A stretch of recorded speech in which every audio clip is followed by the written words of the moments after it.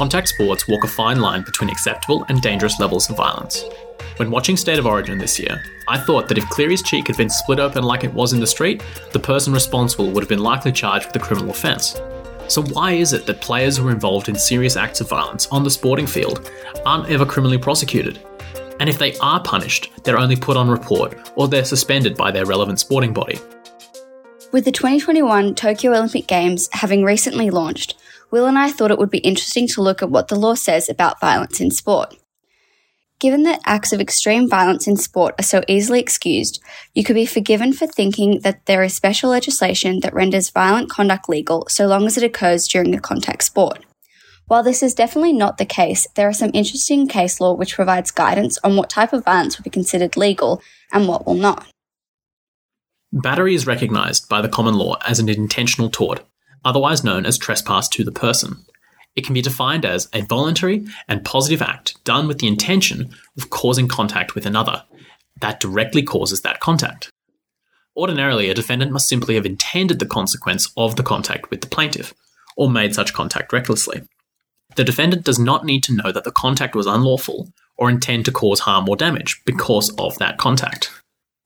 So, Will, if that is the common law definition of battery, why is it that violent acts occurring during contact sports don't immediately result in civil or criminal proceedings? It's important to remember that the tort of battery is restrained by the concept of consent, and today it's further limited by the Civil Liability Act in New South Wales. So that means that consent could be given expressly or implicitly, as is generally the case in sport. When playing a contact sport like rugby, football, or boxing, a person acknowledges to their opponent that they expressly agree to certain forms of bodily contact, as defined by the rules of that sport. The Civil Liability Act further restrains common law battery through the Dangerous Recreational Activities Defence. If the CLA applies to a claim, the defendant will have no liability in negligence for harm suffered, quote, as a result of the materialisation of an obvious risk of a dangerous recreational activity. And what about where the CLA doesn't apply? In the 2020 case of Dixon, a Northern Lakes Rugby League Sport and Recreational Club, the appellant suffered serious facial injuries after he was leg hooked and spear tackled during a rugby league match. He sought damages in the district court and later appealed to the New South Wales Court of Appeal. His appeal was unsuccessful, and the court confirmed in New South Wales that unless it can be established that an intentional act was intended to cause injury, it will likely fall within the parameters of the CLA, and dangerous recreational activity defence will be applicable. And of course, this contrasts with the incident involving Jared McCracken in 2000. While playing for the West Tigers, he was injured during a professional NRL match against the Melbourne Storm. Jared similarly was spear tackled and suffered a career-ending spinal injury. Jared brought his claim in 2005 after the CLA came into effect. However, in this case, because the match took place in Victoria, the CLA did not apply, and he was awarded nearly $98,000 in general damages, interest, and future out-of-pocket expenses. But cases like this go back well before the Civil Liability Act and take place across Australia. Take Smith and Emerson, for instance, in 1986.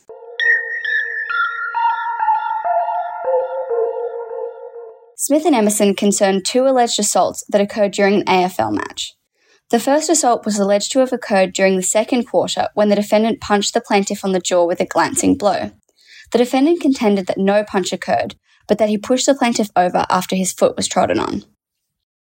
The second assault was alleged to have occurred in the last quarter when the defendant struck a blow to the right side of the plaintiff's face, resulting in a fractured jaw. The defendant said that the plaintiff was shepherding, which means legally blocking, pushing, or bumping, and that he pushed the plaintiff to the side to stop the manoeuvre. The court found in favour of the plaintiff and awarded him a sum of nearly $10,500 plus interest and costs. The court acknowledged that participants in contact sports consent to certain acts of violence if they occur within the accepted rules of the relevant sport, but not those outside of the accepted rules.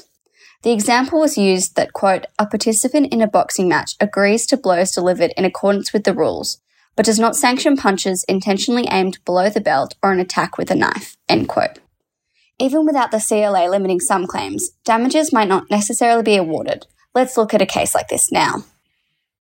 This next example, which happened 5 years after the AFL case, was between two NRL players, Hilton and Wallace. Immediately after a tackle between Hilton, Wallace, and a third player, Wallace pushed Hilton to the side so the game could continue, but in doing so, Hilton was blinded. The judge accepted that while Wallace was bending over the players involved in the tackle, his left hand came into contact with the plaintiff's face, and that this was more probable than not that in doing so, one of his fingers entered Hilton's eye, blinding him.